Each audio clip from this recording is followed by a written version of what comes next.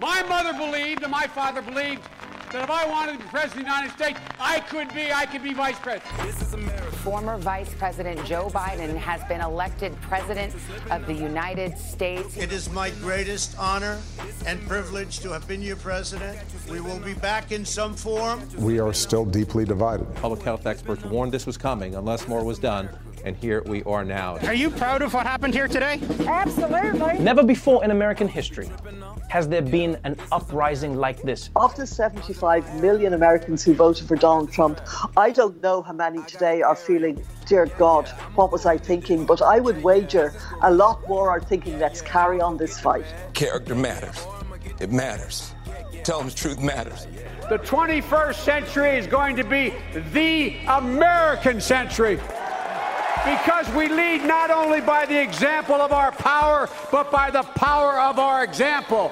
That is the history of the journey of America. AI created Donald Trump rap song First Day Out hit number 2 in the iTunes charts. After a big right-wing push, it has to be said. And all week long, America has been celebrating hip-hop turning 50. Marion, my question for you to start off, is this the lowest point in hip-hop history? Or what do you make of this song? You know what? I'm writing about it this week in the Business Post, and there are so many things to this. I mean, did we ever, Jared, think we would be at a point in a presidential election where an indicted candidate celebrates his mug shot with an AI-generated rap song? No, it sounds like something out of a science fiction novel. How did we get here? But he's apparently thrilled with it. And Don Jr. came out and said, oh my God, it's hilarious. And so there are so many things. First of all, it's uncanny. It's terrifying because this shows what AI can do. Now, the same rapper, a guy called Hi-Rez, did another one a while ago. He knocks these out like one every 30 minutes, it seems. And the one he did a while ago was a rap-off between Donald Trump and Joe Biden. I remember this, yes. Yeah. Now, I thought when it started out, it was hilarious because I was like, the Donald Trump rap was really funny. Now, whether, you know what I mean, it was cruel, of course. Parts of it were really the burns, oh my God. But then when it came to Biden, instead of doing a really smart, sassy rap back, they just did an amalgamation of Biden, a compendium of him falling over and stuttering. So it was just cruel and stupid. You know, the Trump bit and the Obama bit, I thought, oh my God, this is going to be crazy in the election. They're going to be able to do all these fake voices, AI-generated voices, having them saying things and doing things that they never did. And how the hell is everyone going to tell the difference? And will they even want to? But with this song, you know, the funniest thing is I think the fact that it only went to number 2 on the iTunes charts. And you know, Donald Trump's going to say it was rigged. It was rigged. Yeah. All he needs to do is find another 35 million downloads. Exactly. He needs to pressurize. He needs to get in there and, hassle some people. Yeah. But, there is, like you said, there is a wider story here around the use of AI. And I mentioned it at the very end of the Patreon episode last week about the use of AI to generate fake news, not just fake news, but fake research, fake content, fake studies, actually plausible things. And so many of the videos that I now get fed by my algorithm on YouTube are different Trump supporters saying, oh, well, I can't trust that news source. It actually does hold, it is probably going to hold up soon enough that you have to be very, very careful about what news source you are listening to on both sides. Well, I think that's true already. I really do. And this is why, yes, you have to get different sources, but I really do. Like, I remember when I was working in the Middle East and Africa, and I would say to people, AP, Associated Press, was then for foreign coverage, for other coverage, the most reliable. And PBS, you kind of, of course, we all want to go further than that, but it's really hard because even the so-called reliable sources are not reliable because so much American media is so polarized now. And I get the same sometimes squeamish feeling from watching MSNBC, CNN to a lesser degree, although that I just find that really poor programming now as I do watching Fox News, because the unseemly glee on MSNBC after after Trump was indicted and, around the court appearances and all that, I actually found that kind of off-putting as well. And, so already on both sides, it's skewed. So it's tricky. But, the other big thing here, Jarlath, is how, if you look at it in the last month, there have been 3 really big musical moments. Okay, now we can let's loosely call Donald Trump's song "First Day Out" a rap song. Let's just call it a rap song. Okay. But we also had the Oliver Anthony, Rich Men North of Richmond, which went to #1 with a bullet, if you pardon the pun, because the whole of the conservative movement, the NRA, everybody was behind it. And before that, Jason Aldean. And the reason that you have somebody like Oliver Anthony, who nobody ever heard of, going straight to #1 the Billboard charts in pop music and country, is not because he's a new Bob Dylan or some songwriting genius. It's because Laura Ingraham, Tucker Carlson, Marjorie Taylor Greene, and all these people are tweeting out to their followers saying, download this, to get the numbers up, to get them to the top of the charts. And whereas with that song, I think that guy has been a bit maligned and a bit misunderstood. I don't really appreciate him. It's really sad when a person who's singing about being poor and downtrodden kicks down on welfare people who are even more poor and downtrodden just because they're overweight. That's kind of defeats the point of his argument when you start slagging off fat people for eating chocolate.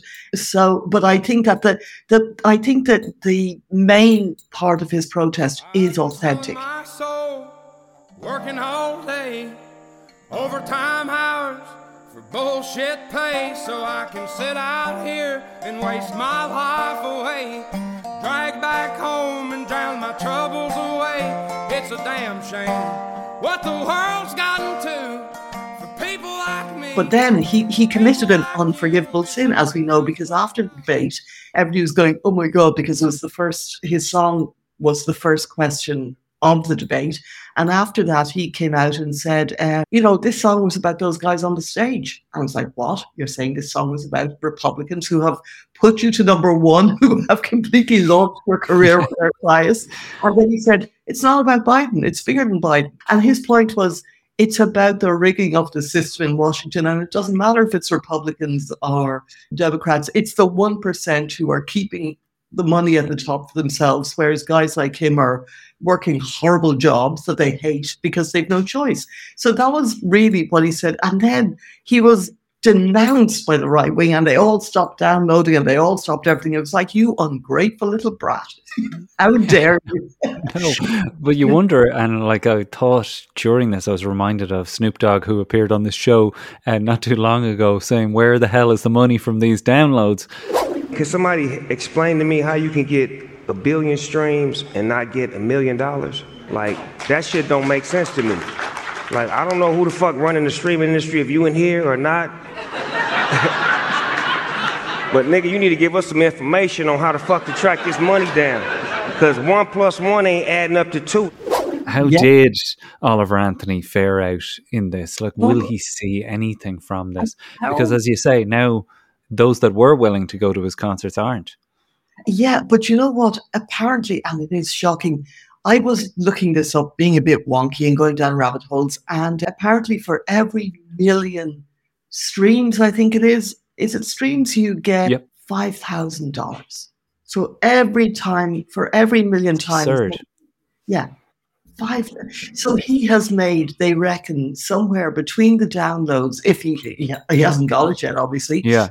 Between the downloads and the views and the YouTube views and all that, he's made somewhere around $350,000. Now, this is for what is, as I said, courtesy of Tucker Carlson and all of the far right plugging it ferociously before they didn't. And this is the biggest song of certainly the year, and it's gone into its second week at #1 on the Billboard Top 100 pop and country charts. So it's a phenomenon. It's been viewed, as I said, 50 million times. It's been downloaded, I think, about 150,000 times. It's been streamed 25 million, I think, or thereabouts. These figures are all updating all the time, but they're at the time we're chatting, they're roughly right. So it's actually very little money when you think about it. Now, he says he turned down an $8 billion record deal. Maybe he did, who knows? But it seems that, I don't know. And then, of course, the other song, the third leg on the stool, so to speak, was which we spoke about, the Jason Aldean, which I put in a different category because that was a completely cynical, absolutely horrible vigilante song with really horrible racist undertones. And the only reason that caught on was that song was out and nobody was downloading it. And then suddenly he released a video of him singing in front of a courthouse that was notorious for the lynching of Black people. He shows Black Lives Matter protests, intercut, etc. And the video is just a call to lynching. And that was what got him to number one. So the cynicism of that was so ugly. I don't think this guy, Oliver Anthony, is that cynical. I think he's authentic. And I think now he's realized you don't cross your Republican masters. But back to the rap song, back to bursting out.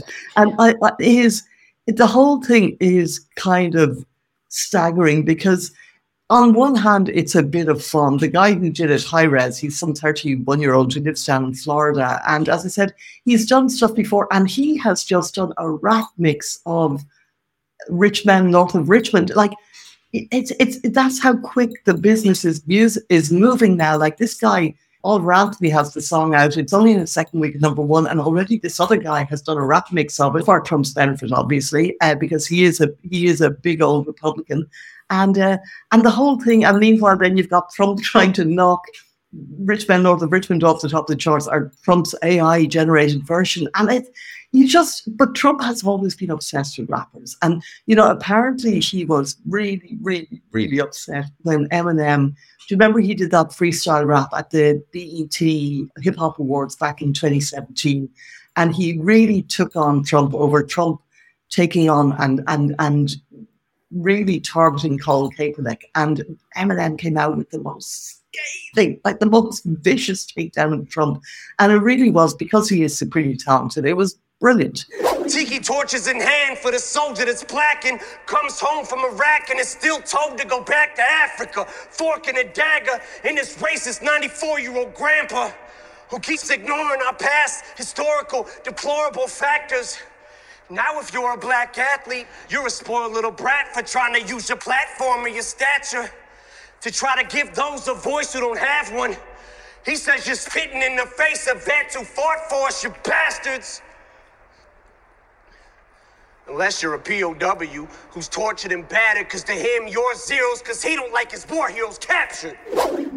And Trump was apparently absolutely, but I thought we were friends, Eminem. Aren't we both two white racists hanging together? But Eminem has never been, to his credit, I mean, he owes his career to guys like Dre, etc. So he has never been a racist ever. And these people are his friends.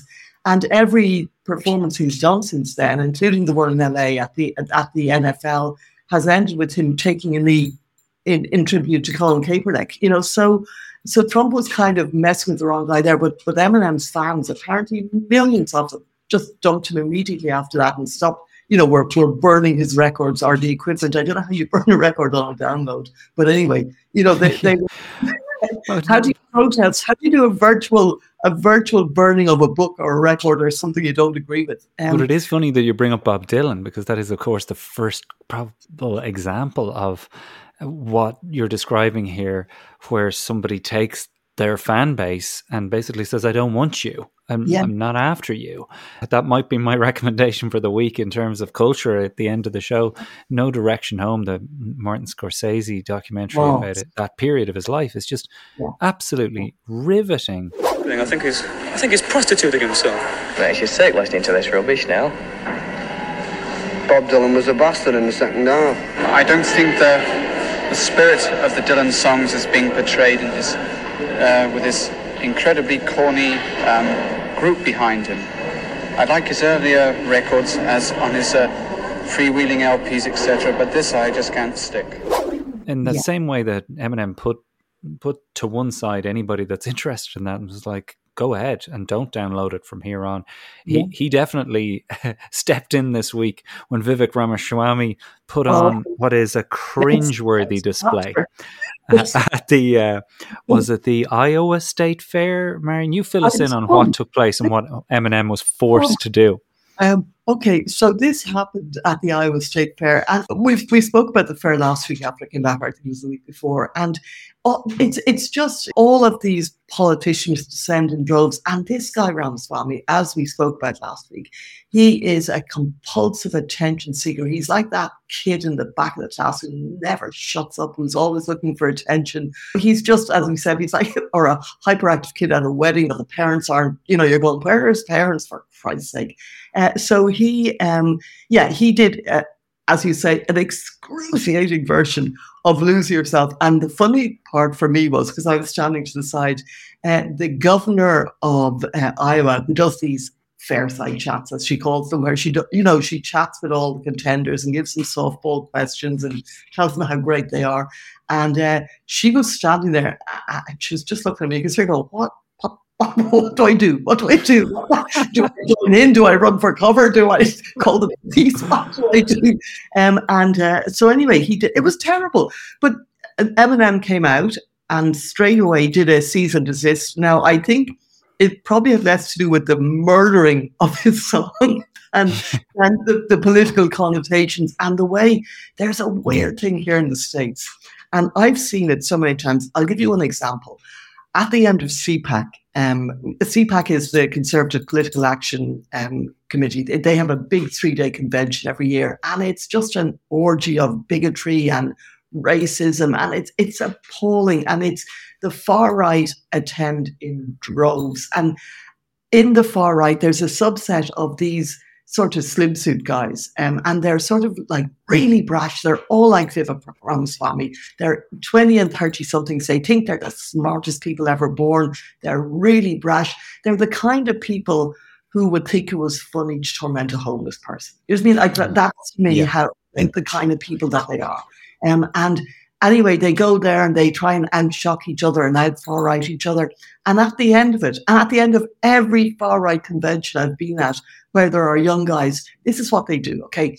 They take their ties off, they tie them around their heads, because that means they're radical, right? That means they're crazy. They lunatics, knock back shots of Jägermeister, and they start rapping straight out of Compton.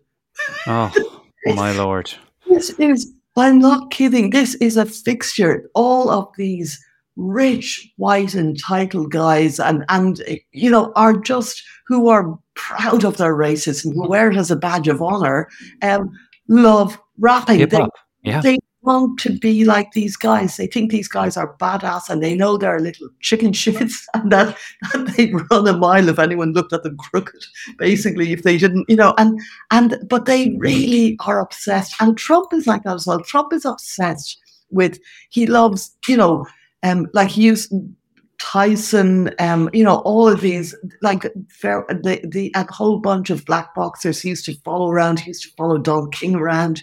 And he had, Snoop on his Apprentice show. He had, Kanye. He craves the approval of rappers, and particularly, it seems, gangster rappers, because presumably, if you listen to the lyrics of some of the gangster rappers, they think that being a serial philanderer and covering everything in gold is really cool. Look, we all agree on that. I mean, but I do think that when you reference this kind of obsession this group of people have with black culture on some level, it's connected to the entrepreneurial spirit that runs through hip hop. And I know this is like a music-based episode in many ways today, but that 50th anniversary of hip hop, and I've been obviously soaking up as much content as I can from this, because it really is an extraordinary celebration that no music has taken over the world in the way hip hop has. Like, you can say what you like about rock and roll, but it definitely didn't take over things like fashion the way hip hop has. The co-opting and the cultural appropriation didn't exist until hip hop. And so much of, as you say, Donald Trump wanting the approval of these people, isn't it the strangest thing that they are identifying one of the central qualities, which was that those pioneers in hip hop were extraordinary business people, like absolutely extraordinary, to come from nothing and not just monetize the music, but everything else around it. Yeah, and you're absolutely right about the culture thing, because rock and roll was a reflection of what was happening, and it was, when people were wearing their flares and their platforms, etc., that was a reflection of the 60s or the 70s or whenever it was going on. But it wasn't, but hip hop has done almost the opposite. You didn't have white people, as you say, embracing like that, the Yeezy Kanye's a sneaker culture for a start, yeah. And crazy prices. My God, like this stuff ain't cheap, But it's all across the white youth, and the irony being that it's particularly these people who, as I say, they wear their racism as a badge of honor. Are the ones who are so sort of obsessed with it. And, it's kind of funny because it happens a lot at bar mitzvahs for young Jewish boys as well, when they turn 13. The very wealthy ones in LA, their parents, it's a thing where you get, a paid appearance. They all want hip hop stars. They all want hip hop stars to perform. And, and there have been a couple of times where, really well-known hip hop stars have been paid $1 million or $2 million or $3 million to perform at a bar mitzvah. I'm so aware of these stories. In fact, if people want to do a deep dive into the bar mitzvahs that Drake has appeared at, it really is something. One of my favorite sitcoms at the moment, the Lil Dicky sitcom, covers this extensively. But I do want to talk about Mitch McConnell this week, because in the last 48 hours, footage emerged of Mitch McConnell freezing on the stand. And it was like, freezing is the word, Marion, isn't it? It was like your computer froze. We've joked in the past that Ron DeSantis is like an AI candidate who is being fed some kind of chat GPT dialogue as to be more outrageous and more to the right of Trump. But this really was like a malfunction. I wondered, was he having a stroke in the moment? What has been the dialogue around this, and does it raise concerns and questions around when do we say somebody is unfit for office while in office? Well, it should raise concerns. And he seemed like a malfunctioning, that AI creature, and it was, this happened, we go back a couple of months. So Mitch McConnell, in the spring, had a bad fall in a hotel in DC. He had concussion and he cracked a rib, and he was out of work for a couple of months, as I recall. He then came back. He looks really frayed. He's lost a lot of weight. And, it was clear that he'd had, the ordeal had taken a toll on him. Now, he was giving one of those, every Wednesday there are briefings in Capitol Hill and, in the area where the press gathers. And, McConnell and various other people will come out and they'll spout off, answer a few questions. And during one of those, McConnell just froze. This was the first time. And nobody really knew what was happening. And then a Republican senator, John Barrasso, who's also a doctor, intervened, stepped in and sort of guided him away from the lectern. Now, the same thing almost identically happened during a press conference in Kentucky. He was asked, I can't even remember what the question was. Would he run for office in 2026? Yeah, and he just froze. He just froze. And again, it was clear. It looked like he was having either a seizure or a stroke, and he just could not. He physically didn't seem to be able to move or speak. It was really disturbing to see the footage of that. And he's 81, so by Senate standards, he's a spring chicken practically. There are, a dozen senators who are older than him. Is there? Oh yeah. And so the question is, he is the Senate Minority Leader. He has been the wiliest, the most ruthless, and the most cynical operator in the Senate for decades, and he is known for it. He's ruthless about power accumulation. He took a turn against Trump, after January 6th. But before that, when Trump was, nominating every Supreme Court judge that he wanted, when Trump was basically doing his bidding, he was fine with Trump. So the question is, he's lost a lot of support. He's lost Trump. Trump and he are sworn enemies now. And there has been pressure on him to resign. He was challenged last year by Rick Scott, who's a senator, a fellow senator from, Pennsylvania? And Scott was trounced. It went nowhere. McConnell still had his grip on power at that stage. But can this guy come back in 26? Should he come back in 26, which is when he's up for election again? And should he not retire now? Because he clearly seems to have serious medical issues. He clearly seems to be shockingly frail. I mean, I saw him, if I compare what he looks like now to what he looked like when he was, strolling around the Senate 6 months ago, he's like a different man. So there is clearly something up. And the same thing, with Dianne Feinstein, we spoke about this before on the show, Jarlath. She is 90. She had shingles, she had a brutal dose of shingles around on her face and her eye. She was out for 3 months. She came back. She's in a wheelchair. She's permanently confused. She seems distressed at times. And she's still in there. Now, in her case, the Democrats say we can't let her retire because the Republicans won't let us replace her on the Judiciary Committee, which was always a given before. Like, if one of your people had to leave for whatever reason, you were allowed to put someone else in. But this time the Republicans are saying no. And that means that there would be a 50-50 Judiciary Committee and nothing would get through. There would be no appointments made whatsoever. So she's hanging in there. Really, God help her. And just as somebody who's just being forced to raise her hand every so often in line with the Democrats now, she's being encouraged to vote the way she would vote anyway. But it's still wrong. It's wrong. And I think that there should be, I don't know, age limits or term limits, because before I thought age limits, I thought no, because then Marjorie Taylor Greene will be in Congress for another 40 years. God help us. But I think term limits should, particularly with the Senate, because it's 6 years at a time. And, I think that's... How likely is that, though? How likely is such a thing to come about? Like, who has to go for that?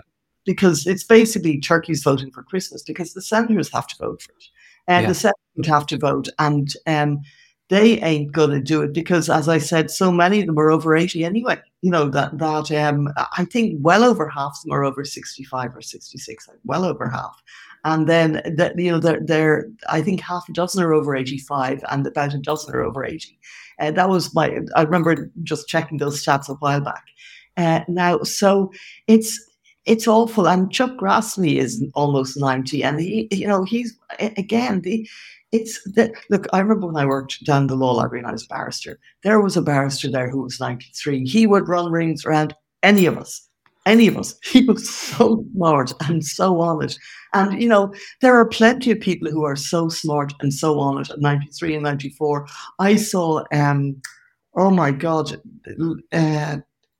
why can't I remember his name? It's your own old age talking there, Marion. Going up to get you. It's Norman Lear.